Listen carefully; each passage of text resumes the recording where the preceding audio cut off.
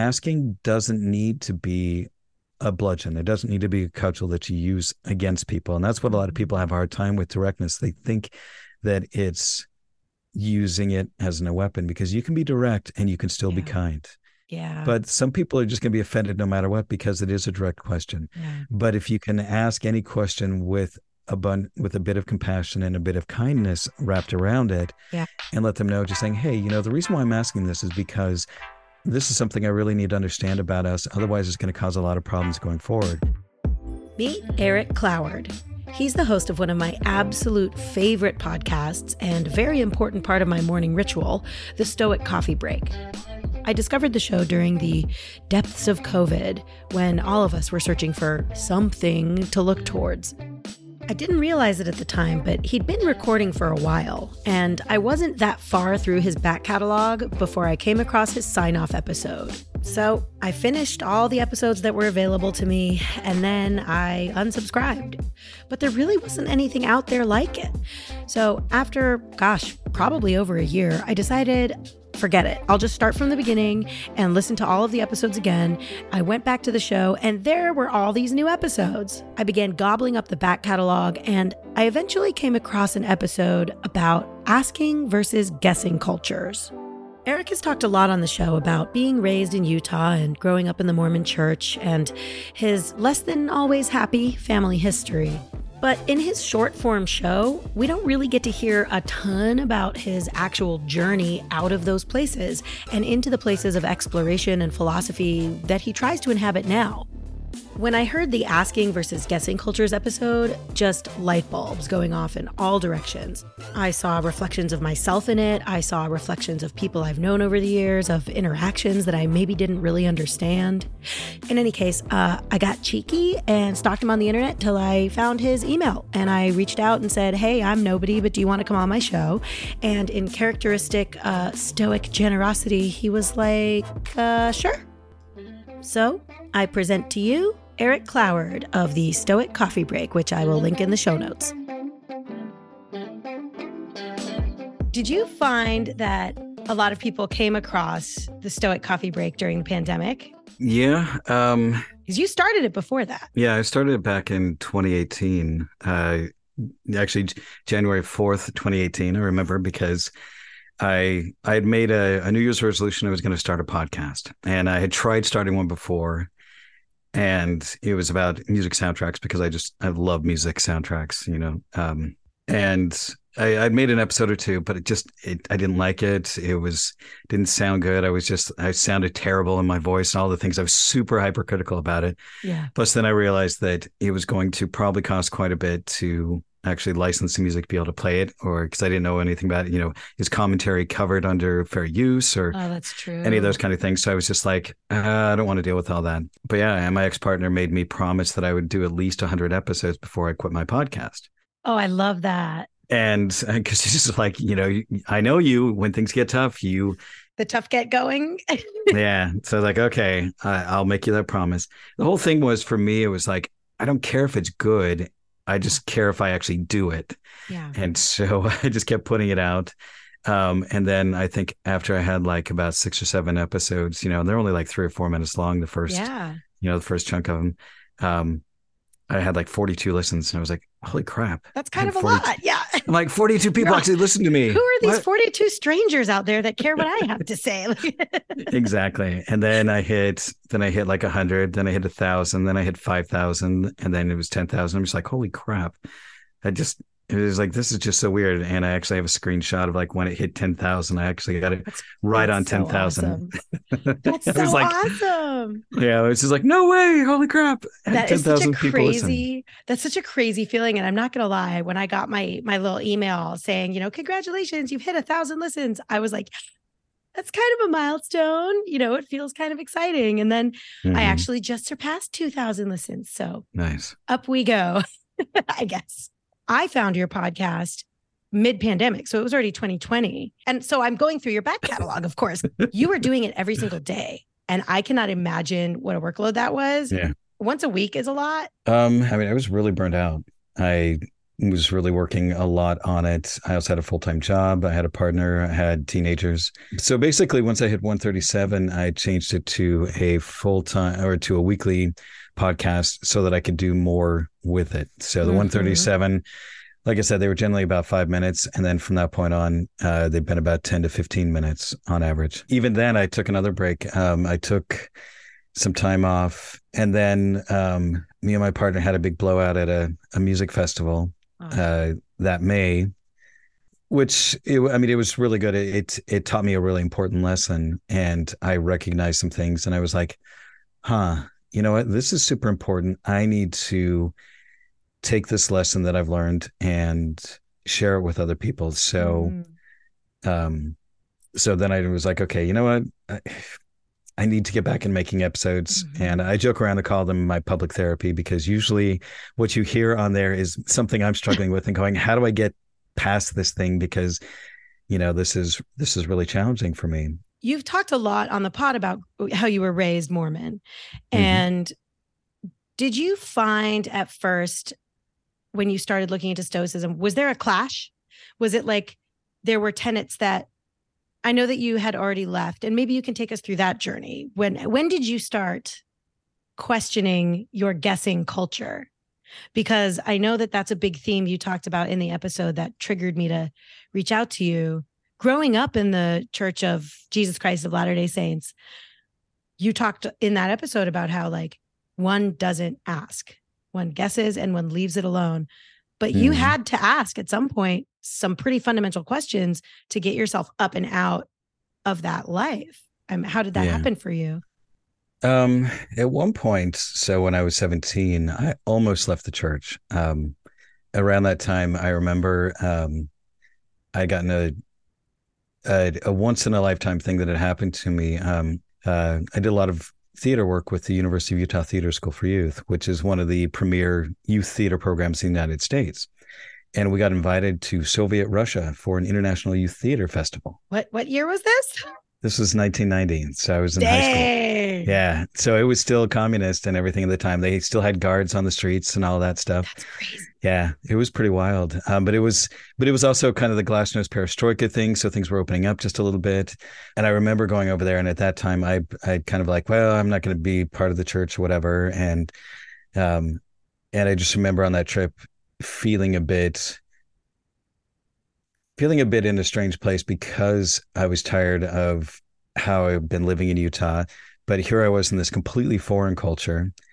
And so I felt like I was much more myself at that point, and I didn't fit in with the other kids who two of them actually went to high school with, and they came along with, or they were part of the troupe. And we were in choir and show choir together. So we spent a lot of time together, but they had their little clique with with these two other girls. And I was just like, so it was just kind of me. And I was like, well, I'm going to go hang out with these Russian people because they seem really fun. And they were just like, who's this cool American who's talking to us? What? And they just thought I Man, was and like back the in the 90s coolest when you were thing. just cool if you were American. Man, those were the days. Yeah. And so it was really fun. And I hung out with them. I hung out with some of the Germans because I had taken some German in high school. So I could talk with them a little bit, even though they spoke Wow. really good. They spoke much better English than I did German at the time. But then I came back, got sucked back into the church because, when you live in Salt Lake, it's your culture. There's not really a lot you can do about that. Ended up going on a mission a year later, Mhm. and which actually was probably one of the best things for me. I went to Austria, Oh, and so I learned wow. to speak fluent German. I lived in a culture that was very, very different than what I've been brought up with. It was socialist democracy, and Mhm. we've been told that, good old conservative, you know, Mhm. capitalist democracy is the only way. And I was just like, Especially in the 90s. yeah. And I'm just like, wait a second. These people are a lot happier than most of the Mormons that I know back home. Why? I, yeah, I'm not buying this. And Yeah. so for me, that was kind of the beginning of the end. But the funny Boy, that thing, mission really backfired on them. it did in a way, but there were a couple of other things that set it up. Number one was, believe it or not, two things happened. There was the first Iraq War in 1990, Mhm. and our TV broke. So, Interesting. and my Okay. dad, was like, for whatever reason, didn't buy us a new TV, even though we had, there was no reason not to, but for whatever reason, just didn't. So we're like, well, crap, America's at war. Oh my gosh, we're in a war. Oh my gosh. So we had to listen to the radio. And the best Mm. news on the radio was NPR. NPR. So I'm listening to NPR and I'm going, okay, these people are telling me the truth. This is what's going on. And so I just kind of got used to going there for the news. And when I got back from my mission, again, that habit kind of came because I'm like, here I was a little more internationally schooled at this point because I'd been in 2 years in Austria. So I Hmm. was much more aware of the wider world than I had been. Yeah. And so I wanted to keep up with what was going on in the world. And so that was my news source. And Yeah. then I would find, okay, this is what I heard on NPR, but then I read in the local papers this other take on something and be like, that doesn't quite jive. I don't, Hmm. their opinion is incredibly biased and they're discounting a lot of these other facts of things and kind of twisting Mm. things around. And I noticed that over time. And then I would go check out the internet was starting to come up right at this time because it was the early Hmm. 90s. So I go check other news sources and find out NPR was pretty much as neutral as they come. I mean, they were really Hmm. on, they were very much very high integrity about let's just lay out the facts. And if we're going to say our opinion, say this is our opinion on this thing rather than Right. just stating their opinion as fact. Yeah. And so over time, especially climate change was a big thing for me. So Mm. I was a big Al Gore supporter, even though I was Mormon, in which, you're basically default Republican at that point. Yeah. Were you allowed to tell And anyone, or was it like, don't bring it up? I didn't really talk too much about politics with that. I ended up going to a fairly liberal school for my last 2 years of college, Mm. and it had been a Presbyterian school and then it reorganized and was a non-denominational school. It's Mm. called Westminster College, and I found that even though I was still on the conservative side because I was Mormon, I found that my viewpoints much more aligned with most of the liberal people that I found there, which was quite a bit. It was kind of like a liberal haven because it was a small liberal arts college. And so it was a really good thing for me. And then did the whole Mormon thing. I got married, way too fast. Somebody I didn't Oh know very yeah. well. Yeah. Um, we were married for 7.5 years, had 2 kids, and she was a good person. Luckily, I didn't marry somebody who was an awful person. And so our divorce was pretty amicable. Yeah. And my kids grew up to be good kids. So I always joke around. I'm like, my job was to get you to 18. You're on your own now, I did buddy. I'm out. it. Got you to 18 alive. So, um, but my kids are good people, and I, I, I'm just super happy with who they are. And, I'm just one of those things if they were pretty good kids all the way growing up, and just good people. And I worked really hard to be a pretty good parent because my dad wasn't. And so I knew what not to do. And so the bar was kind of low of being a good parent. Basically, just don't do what my dad did, and I'd probably be all right. You talk about that a lot in the podcast too. Yeah. Was questioning your dad one of those things that would like set him off? What was that Oh, like? yeah. Yeah. It was kind of like living with an alcoholic, but there wasn't a bottle. If I'd had a bottle, it would have been easier to come home and know dad's in a shitty mood, Uh, keep cool. you could have explained it away and Well, it just or avoided been, it somehow. yeah, avoided it. Yeah. You Because, at least could have had a flag. I see. Yeah. I see yeah, what you mean. exactly. Some kind of signal of like, stay away from dad tonight. Yeah. But, and it was hard because when he wasn't in one of his moods, he was funny, kind, generous, smart. Yeah. He was very intelligent, very curious about a lot of things. Um, but living a double life, you Mhm. know, because I think I've mentioned it before. So he was bisexual and was having sex with men on the side. Oh, Yeah, wow. and Oh, so that's why poor guy. I mean, poor yeah, you exactly. guys, Yeah, and but so poor it's him as like well. Like, what a tortured way to live, especially in such a absolutely, dogmatic community. yeah. And he believed in the church, but then he also had this other life, and the two conflicted pretty strongly. Mm. So yeah, so I recognize that. Well, and it sounds like that was one of your big motivations to get away from that was that sense of inner conflict too. Well, it was inner conflict because I had never felt like I was ever good enough. Mm.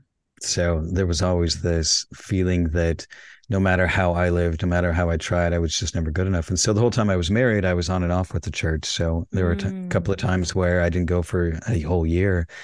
Then I'd finally go back and I give it a try, but then realize that I never felt like I really fit in or belonged, or and it's that whole thing of what a lot of religions do, which is if you can't live like this, it's because your faith isn't strong enough.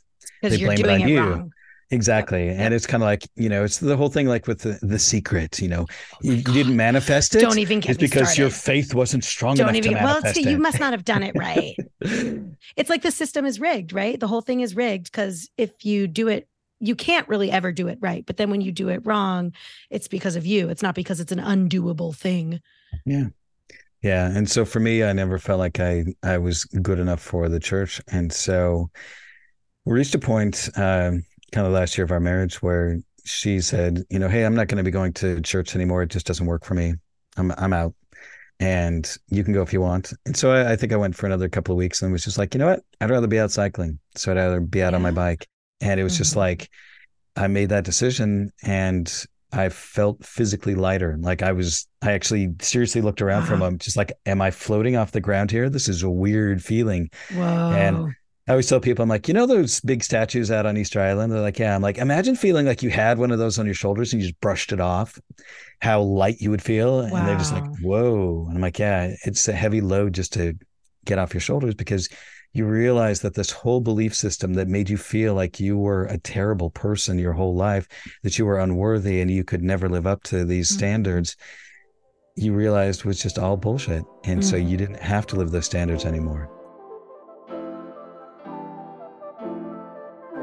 Tell me where you came up with the concept of the asking versus the guessing culture and like how would you define each of those? It wasn't me who came up with it. It was yeah, it was on Metafilter. So I stumbled on this. I can't even remember how I found this, but I think I saw a link towards it, and then I did. Somebody mentioned it, and so I searched for it, found it on this thing called Metafilter, which some kind of Q&A thing, I guess, like Quora for type of thing, and so they kind of came up with that definition of it. And I was just like, as soon as I saw it, I recognized it. I'm like, oh my gosh, Mhm. yes, absolutely 100% understand this. This makes perfect sense to me. And so I just took it and expanded upon it from my own experience. And it's definitely one that I've gotten a lot of people who are like, oh my gosh, I'm a guesser and my wife is a guesser. My friend Ben from high school Mm. actually sent me a note. He's like, okay, so I'm a guesser and my wife is a guesser, and we both figured that out. And so we've been able to work together to be a little bit more askers in our relationship, which is great. But how do we help our kids be not guessers? Oh, that's And tough. and so we're talking a bit about that and chatting about it. And luckily, first and foremost, is he doesn't live in Utah anymore, so that helps right there. So Yeah.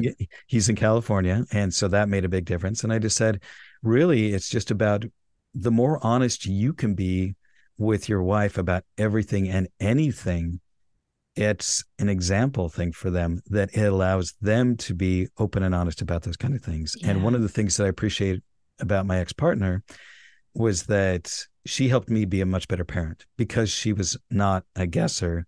She was an asker. She Mm. helped me be such a better parent for that because when the kids were, early teens, she would bring up things about sex, try to embarrass the crap out of them by asking them questions about things, to the point where it was no longer taboo. And so they Yep. could then ask us anything they wanted to about sex, and it was just fine. And they reached a point where they would try and embarrass us with saying things about sex. And we just like, oh, you guys are so cute. It's like, if we told you You what can't we've done, embarrass me. you Trust can't me. embarrass me. Yeah. It's like, yeah, good one, guys, but That's not so going to funny. happen.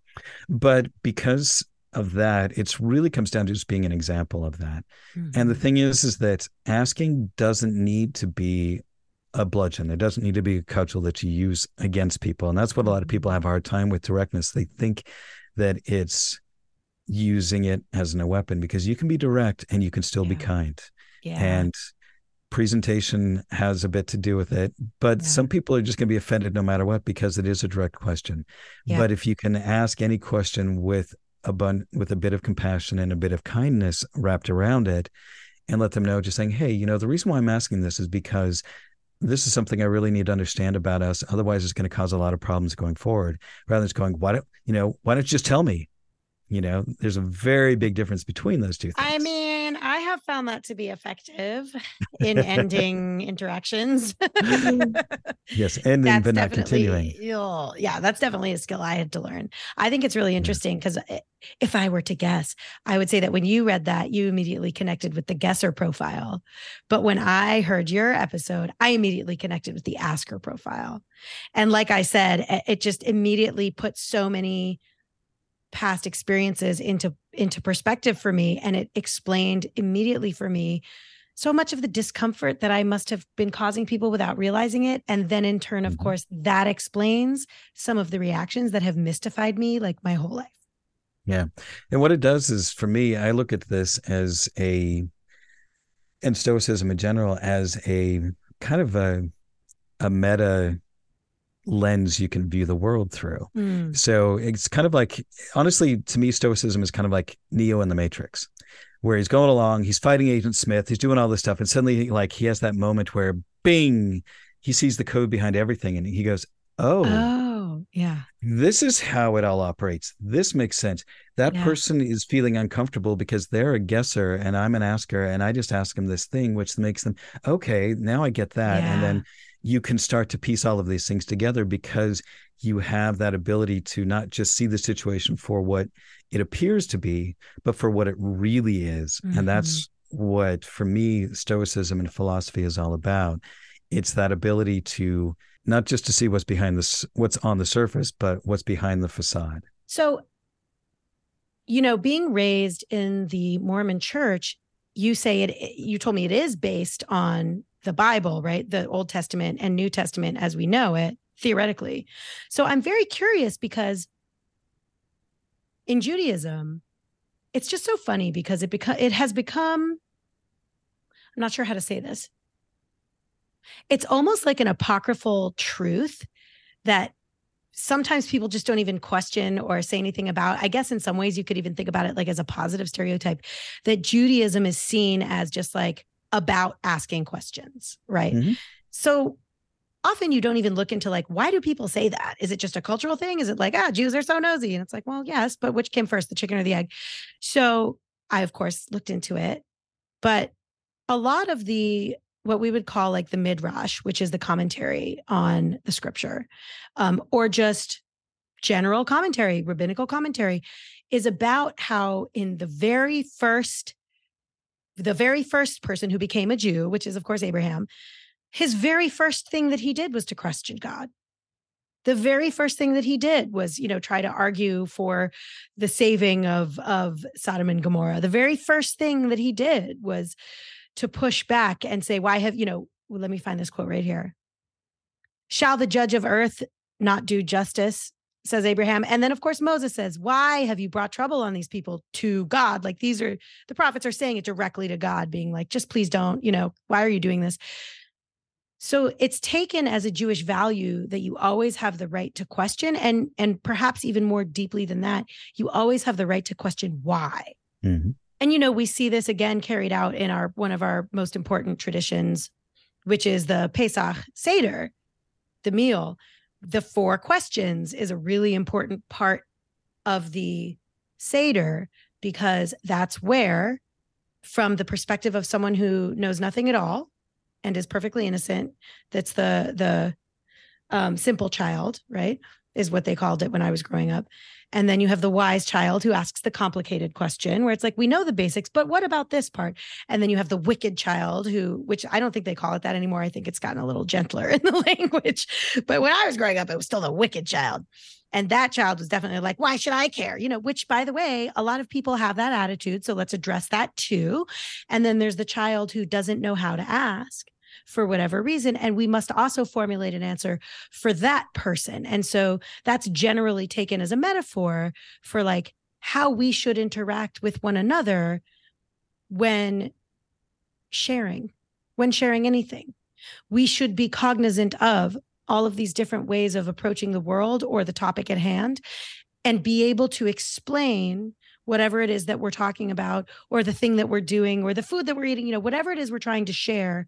We should be able to look at it from all of these perspectives and address them. Mm-hmm. And I'm really curious then, as a biblical religion, how did Mormonism, at least growing up in your specific experience of that culture as being anti-questioning, how did it address this type of, existing narrative in the book? Or was it just glossed over? Was it rewritten? How was it addressed?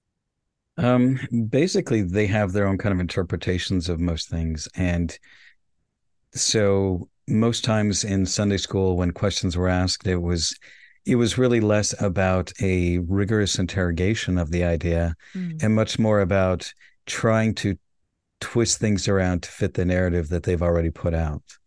And so as long as it kind of fell within what they taught, meaning the leaders of the church and what was in the Sunday school manuals and so on, then it was acceptable. But if you stepped out of those and said, well, and try to be contrarian and say, no, actually, I think it's complete opposite of that, or I think it's something completely different over here.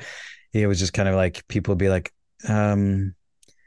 anyway, back on topic over here. There was just very much there was very little honest intellectual inquiry on things. And it was much more about finding ways to use what was taught to basically almost cherry picking what you see to fit the church line. And we see that in a lot of modern Christianity. They'll pull the things they want out of the Bible to fit their worldview, to fit their political, viewpoint of things. They don't actually look at it and go, well, what did God really want from this? What did God really mean from this? And try and tease out the meaning of things. It was almost the exact opposite. It was saying, see, here's a place where God tells us this thing. And, again, cherry picking all of the evidence of things. What I think we miss out on that is there's a great quote from this guy named Ward Farnsworth, and he's a dean at a law school down in Texas. And he's written a number of books on Stoicism. He has one called The Socratic Method, a handbook. And in that book, it's fantastic because he talks about the importance of questions. And he said, asking questions is about applying pressure. Applying pressure is good because it makes you think. It puts pressure on you to grow. It puts pressure on you to come up with something deeper than what is really there. But giving your opinion is the exact opposite. It's release of pressure. Most people talk in opinions because talking in opinions is much easier. They just tell you what they think about it rather than actually questioning what they think about it. And in Judaism, at least from what I've seen, and my friends who are Jewish that I've talked to about that, and even a good friend of mine who wasn't Jewish but spent a lot of time, talking to Jews, and he had a PhD in Slavic languages and literature, and so he was just he's like in Judaism, like the first thing is you question God. You watch Fiddler on the Roof. Yeah, he's like, you watch Fiddler on the Roof. Tevye's going, why all the time? He's like looking up to God, going, I don't get this. Why are you doing this to me? I don't understand. And so it's never so I think that Christian culture is very much a guess culture. It's very much about, this is what God wants you to do, and they lay it out, and you fill yourself with that culture, and anything that pushes against that is something to be avoided, not something to go, wait a second, this is a question. So my ex-partner, her dad was a pastor in just a fairly mainstream Christian church. But she even talked about that, how she went on some of the youth retreats where they go and do missionary work, and they go and try and talk to people about this stuff. And she was like, it's almost like you are kind of brainwashed into this culture, this hypnotic way of thinking about things. And then where you're not really supposed to question, you're just supposed to do. And it's you put on this facade of how you're supposed to fit in with all of these things, even if you disagree with it, because you're not really supposed to question those things and asking those hard questions. Also, you need your social circle, right? Like you can't, we're social animals. We need each other. And if that's the air you breathe, I don't know that you would even know that there was any other way to go about it.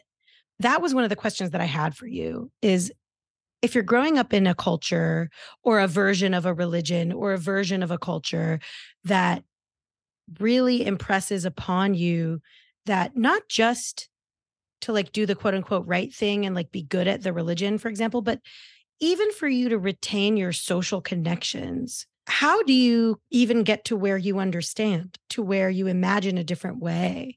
I really liked especially in this episode, I felt like you really treated the guessing culture, as you call it, with a lot of compassion. Um, I'm sure, obviously, you having grown up that way as you describe it, you kind of know what that like psychology is about, what that lived experience is about, what that pressure must feel like. There was always a joke within the church. I don't know if they have it in like Jewish circles, but there was always, the people who tried to live it as best they could, almost to a fault. They call them Peter priesthoods, and then we had Molly Mormons. Oh, So we do not have that. I think maybe yeah, Jews are just like, we're so like, but I mean, now that I was going to say we're so argumentative, and then I was going to say contrarian, and then I was like, actually, all of those are assignations of a qualitative assessment to the questioning, I think. I think yeah, you could really, really take that perspective. And one of the things that really struck me was how you remarked upon how people who are in a guessing culture feel that being asked directly is basically conflict. And they're yes, super conflict averse. And that hmm really resonated with me because I'm obviously like a very direct person. I always have been. I would not say that I have not always been a little bit, drawn to conflict or whatever. But especially now, like in life, I certainly feel that just asking directly and getting to the point is how to avoid conflict, because it means I know what we're dealing with. I don't need, and I've said this to people that I've dated, I've said it to friends during arguments and whatever. I don't need you to feel any certain kind of way or think any specific thing. I just need to know how you feel. yeah, Then we can operate. Now we yeah, know what the data is and we can make some informed decisions. But my experience, so I lived in the South for 10 years. I would say mm, that a lot of cultures in that part of the country, I would say a lot of perhaps more conservative cultures are guessing cultures rather than yes, asking cultures. And so, like, living in the South for 10 years, I would call that a guessing culture. oh yeah, And it seemed like any time that I spoke in my characteristically direct way, being raised in a culture that just does that, it was taken as a conflict and it yeah. caused conflict. And I honestly never understood the directness and the openness and the honesty as a source of someone feeling attacked. And you really helped me understand that quite a bit. But yeah, I never understood why people would feel attacked by the directness. What do you think? It feels like such a fear-based way of being. I mean, what do It you is. think that fear is about? Um, the fear is about being different, being homogeneous, meaning fitting in with the culture, was far more important than having truth, having understanding, being authentic. Mm. It was about fitting in. It was about, think of middle school. I mean, Mm. it really, it's a Oh very middle God, I school just got, oh mentality. God, my stomach. Okay. Yeah. It's a very middle school mentality where fitting in is more important than being who you truly are. Mm. Standing out is one of the worst things that can happen to you when you're in middle school. Mm-hmm. I mean, unless it's like being a star athlete or something like that, where you're Unless you're going to the get high cool kid praise who for it. stands out in the way everyone wants to be cool. Yeah, sure. Great. Right. Exactly. Yeah. But standing out in your weird sort of way and not being like everybody else. Ooh, wow, those shoes. Wow. Wow. Those are a statement, Oh, those type yeah. of things, where you don't want to be noticed for being different. You want to be noticed because you're cool. You want to be noticed because you fit in. Those are the things that in a guest culture, it's much more about fitting in than it is about just being yourself and being honest. And so if you call somebody out by being direct, you're ruffling their feathers. You're going, Mm-hmm. well, but I don't understand. You're saying this, but that doesn't make sense to me. And they just kind of look at you like, well, it's just the way it's done. And they can't necessarily explain it because Yeah. they don't want to have to explain it because, like you said, it is very fear based. It Is is it a like, very what if fear I'm driven. wrong? Is it a like, I don't want to be the one to explain it because then what if I'm wrong? What if I give my explanation and that's not really why everybody else is doing this at all? Do you think it's I something like that? I think a lot of them don't know. A lot of them just don't know why it's done that way. It's just done that way. That's the way it's always been done. So we just continue to do it that way. And so when somebody comes up and says, that's a really stupid way to do that, and everybody freaks out. Everybody's like, oh my gosh, why are you doing this? Yeah. It's an interesting thing because when you reenacted it just then, it like gave me all these flashbacks to people, and it made me, and I always felt really guilty because it sort of made me like, I could feel their panic. You know what I mean? It's like a little bit of a panic of like, what? Why am I the one? Don't ask me. I don't know. And I wonder, like, one of the other things that you hit on that really resonated is that point of being honest. And I think like it gets a little complex, but it really does come down to, if you're not saying what you really feel, want, or need, not only are you not being honest about your feelings, you're also denying the other person the opportunity to not just share that with you, but provide you joy. So it's like, if I say to you, hey, do you want to go out to eat here tonight? And it's like, sure, that sounds good, but you really hate that place. You're denying me the opportunity of going somewhere you really would like with you, or even coming up with something and being like, I present you with an option that you would like. Hooray, I love you. And so this is a gesture of happiness. And that is so sad. It just makes me so sad. Well, I mean, and to kind of take a slightly less PG turn, I mean, think about it when it comes to sex, for example. If you don't tell your partner what you like, how are they going to give you what you like? But yet, when I was married, I didn't know how to talk to my ex-wife about those things because sex had been so shamed based and so filled with shame about having sex and all of this stuff, because you're not supposed to have sex before you're married. And it was just this whole raft of guilt and shame that was piled on top of that being able to talk with her about those things was not really even possible. So after I got divorced and then I wasn't, married and I wasn't in the church anymore, it was like, okay, I'm going to change how I do those things. And so, with my partners, I was very open. Like, I like this. What do you like? And, even then, some of them, they were like, had issues talking about it. And because it's a weird culture we're in, man.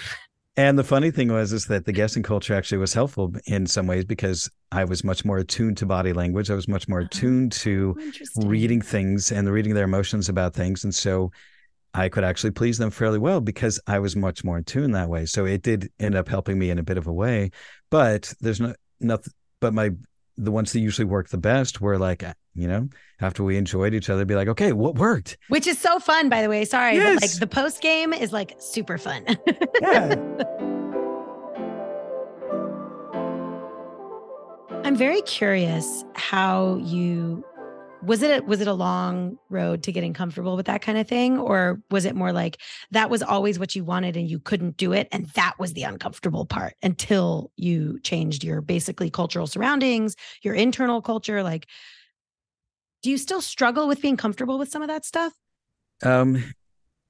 As far as like sex goes, it was a bit of both. It was a little bit of like, it took me some to change things. And one of those things is because you'll laugh at this, but there was always this implicit thing that women don't like sex that was in a lot of church I'm sorry. things. That is so fucking rude. Okay, go ahead. Oh yeah. Okay. But then it occurred to me, and this is going to probably, if you have any Mormon listeners, probably going to offend them, but they may find this hilarious too. They're probably offended by now. But they're already offended. But what I figured out one time is I was sitting there thinking about this, and I'm just like, wait a second. These are basically most leaders of the church are these stuffy old windbag white guys, and the reason why they don't think that women like sex is because their wives probably don't like sex with them because they suck at it, because they're so self-absorbed. Oh my God, that's very perceptive. Yeah. Once again, we return to the like, maybe you should be asking yourself some questions. Exactly. Okay, so in the episode, in your fake sign-off episode that scared me, that from 2019, that episode was about self-advocacy. And there's such a tie in there to me between these two things, because the not saying what you need or not advocating for yourself is similar, I think, in the way of like not questioning, not asking, or just not communicating directly, because it's inherently dishonest. Like you said, it's fundamentally dishonest not to say what you want and then behave as though you're happy when you're not, or not speak up when you're unhappy. And like I said, give the other person who cares about you an opportunity to bring you joy. But it's also not only is it giving away your ability to be happy or be made happy by the other person, it also makes that person responsible for your feelings without them Mm-hmm. knowing it. And Exactly. that's not fair. And Yeah. so it's like, oh, I couldn't have known that I was stamping all over something that really mattered to you because as a people pleaser, or you didn't say anything, but you've been resenting me this whole time. And it's been my experience that usually leads to a blow up, and those can be incredibly unfixable. They Yeah. can really damage relationships. You said that you were a recovering people pleaser. I'm sure this is all tied together to growing up in that culture. Is that Yeah. an experience that you've had? And how did you get to the other side of it? Oh, I wouldn't say that I'm on the other side of it. I still struggle with that a lot because Yeah. my natural default is to in any conversation where it feels like the other person is angry, annoyed, frustrated, whatever, my brain immediately goes to, oh shit, what's the right answer? Ugh. Like, not what is the actual answer, what is the honest answer. It's like, what is the answer that is going to defuse this situation? And that comes from, one, with my dad, I always had to figure Of out what it course. was he wanted to hear so I didn't get beat up. Mm. And two, with the church, is what kind of excuse can I come up with so that I don't get in trouble with the bishop? Mm. And so those two things compounding make it very, very challenging to just be honest about something when somebody is frustrated, annoyed, disappointed with Mm. me. And Yeah. they don't even have to be angry, just they're frustrated and annoyed with me. So my Yeah. ex-partner, that was one of our biggest challenges. And one of the things that kind of doomed us was that she would feel frustrated or annoyed about something, which she has the right to feel. Mm-hmm. And I would immediately try and change how she felt about it because my default Mm. reaction was terror. Oh my God, she's mad, she's frustrated with me. And because in my past, that meant that I was either going to be in trouble with the church or be in trouble with my dad and possibly get beat up. And that was So, an existential threat. Like that was a yes, legitimate danger. Yeah. Yeah. Yeah. exactly. And so those are my default reactions. And it's been a lot of work to try and change those things, and incredibly, incredibly challenging Yeah. to do because it's so hardwired in from when I was a little kid. Yeah. And so it takes so much work just to go, I don't need to control their mood. That's not my Mm-hmm. job. They can be mad as hell as they want at me. That's their problem to deal with. Mm-hmm. And it's going to be okay. And it's Yeah. so hard and it's going to be okay if I say what I honestly think about things. And that's incredibly hard. Yeah. And I feel for people who are in situations like that because that's the environment I grew up in. And so that's how I was trained, if you will. Yeah. And it's almost like a hardwired system. And so becoming aware of that and learning how to take that beat and just be like, the right answer here is the honest answer. Even Yeah. if the other person doesn't like it, it's Mm-hmm. okay because it's the truth. There can be no other answer. This is what it Exactly. is. Yeah. Yeah. That's really freeing. And it is also really scary, even for me, right? Because like at the end of the day, like even people who are raised in a culture that values that type of, I mean, Jews are often characterized as being brash or rude, which is like, I don't know if you've been to Israel, but like not incorrect. But anyway, but that's not Jews, that's Israelis. I would like to say, by the way, there is a difference. In any case, the being characterized that way, again, it comes from this really directness. But even for someone like me who's raised in that, like, I still don't want to hurt people that I care about. Like, I would love it if the answer that I think you want was the answer. I've just learned personally over my life that like, I can't be anything else. I can't do anything else. I could, the one word that used to haunt me so much, especially as a young woman, a young single woman, was like, why can't I just be demure? Mm-hmm. It's never going to happen. I'm never going to be a quiet, like leaning Yeah. against the wall, being mysterious. Like mysterious is the last thing I'm Yeah. ever going to be. You're always going to know exactly what I'm thinking about. And I wanted that for myself so badly. And I do understand that impulse. I think it's really, really human in the same way that it's like you would stay inside these guessing cultures, even if like maybe not necessarily, even if you did know that there was another way, because again, the thing that keeps you there is that social netting. Yeah. And you lose everything if you lose that. And nobody really wants to just be alone out in the world. And if you don't know that there's another way to be, and by the way, a whole group of people doing it and enjoying it, how can you know that it's safe? And that also goes back to another point that you raised. I think you were very honest about it now too. And you brought it up in the episode too, of like, it's also inherently manipulative to not just say it, to not just ask it, to not just say, you know what? When you did X, it made me feel Y. Or if I ask you, when I did X, did it make you feel Y? To skirt the answer or not give the answer. If you want to look at it from the perspective of, for example, someone who may have experienced some like narcissistic emotional abuse, where it's all about trying to control the situation, it could even be seen as that. At the very, very least, even if what you're trying to do is make somebody feel better, quote unquote, it's still trying to manipulate someone else's feelings. And that inherently digs away at their human dignity, at their right to have their own lived experience, at their right to feel however they want to feel. Mm-hmm. Yeah, it's ultimately about trying to manipulate the other person. For your own comfort in a lot of ways too. Yeah, and it's that whole social cohesion of trying to fit in and trying not to rock the boat. I mean, my brother went to his mission to Japan, and they have a saying there. It's like the tallest nail gets the hammer. Dang. And it's just, yeah. I heard that. I went, I see exactly what you mean. So it's just humans. Yeah. We're the worst. Well, it's just people, and especially people who have subjected a population or a group to a type of culture because it affords them power. They want to keep that in play. And that's, so you said, it comes from a place of fear, and it's because the people in charge have enforced these norms to keep people in fear in order to keep control over them. I mean, that's really what it comes down to. Yeah. Whether that's a state or a church or I see what you're saying. Yeah. If one person down there gets this idea, they could spread to a couple of other people. And pretty soon you have hundreds or thousands of people with this idea. And so they want to crack down on that. And the way to do that is through that kind of social pressure. Yeah. And so, it's really very much about control. Yeah. And it's really hard to get people to see that because it's kind of like telling a fish about water. Yeah, it is. It is. That David Foster Wallace has a whole essay on that where he talks about, it starts off with a joke, is like, older goldfish is swimming along down the stream and he sees two other goldfish and he goes, "Hey boys, how's the water?" And then one of the goldfish turns to the other one and says, What's water? Yeah.